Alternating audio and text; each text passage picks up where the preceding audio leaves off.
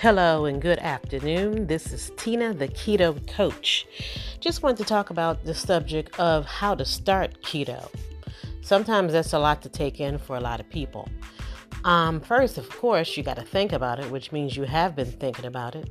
Most importantly, talk to your doctor to see if it's something conducive to you and your health. In addition, I have to remind you, I am not a doctor, I'm not a nutritionist, I'm not a dietitian. I'm just speaking from my experience, and I just wanted to share because I am a coach. And also, you want to write things down as far as what your goals, your mission, your accomplishments, things that you'd like to experience if you do keto. Most people obviously do keto because they want to lose weight, which is understandable. But as people progress along with their journey of being ketogenic and following the ketogenic lifestyle, they find that they have other enhanced benefits of being keto. Also, one thing about being keto, you're going to have to prepare to cook, start cooking, start reading your labels. Make sure you know the difference between, let's say, as far as carbohydrates, some people say total carbs, some people say net carbs. Make sure you know which works best for you. Basically, net carbs is, for example, let's say if you see something, a package on it, it has 20 total carbs, but then the fiber is 10. So you subtract the fiber from the 20, so you have 10 total carbs. But as for me, in my experience, and what I would strongly suggest, especially if you're looking to reduce your weight being ketogenic, is to do and look at your total carbs. That's usually more beneficial for people to do. Also, as I mentioned before, other than, of course, writing stuff down and preparing your meals, even if the week before, you may not necessarily have to cook them as in meal prep, but you may want to write down what you like to have as you learn and go along and see what you can and cannot eat. Also, do your research. Find out plenty of other people on YouTube, on the internet.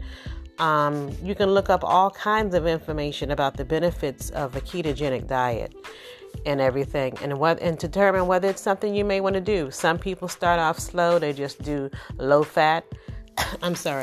They use high fat, low carb. That's high fat, low carb. They do that because remember, with keto and high fat, low carb, you don't have to worry about fat and calories. Also, create grocery lists. Basic things. Of course, meats that you'd like to have. Chicken, fish, beef, pork, lamb, or whatever have you. Game meat, if you eat that. All of that is good. Preferably, the fattier the meat, the better. And the more that your body will become fat adaptive when you do eat the fattier meats. And of course, have your cruciferous vegetables.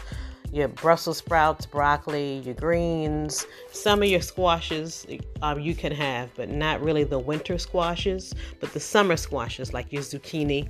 You could eat that too, and cauliflower, stuff of that nature. Also, your cooking oils.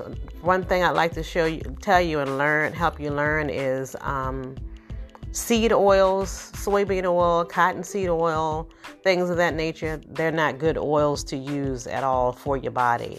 Nor you should not use corn oil, vegetable oil, and canola oil. Don't use those oils. The oils that you should be using should be something like animal fats, duck fat, beef tallow, olive oil, avocado oil, coconut oil, and some good leaf lard. Believe it or not, you can have those things. And as far as my journey, the other challenge that I've had was, of course, friends and family. Sometimes people get upset with you when you choose not to eat foods or dishes that they prepare, especially if they knew that you ate them in the past.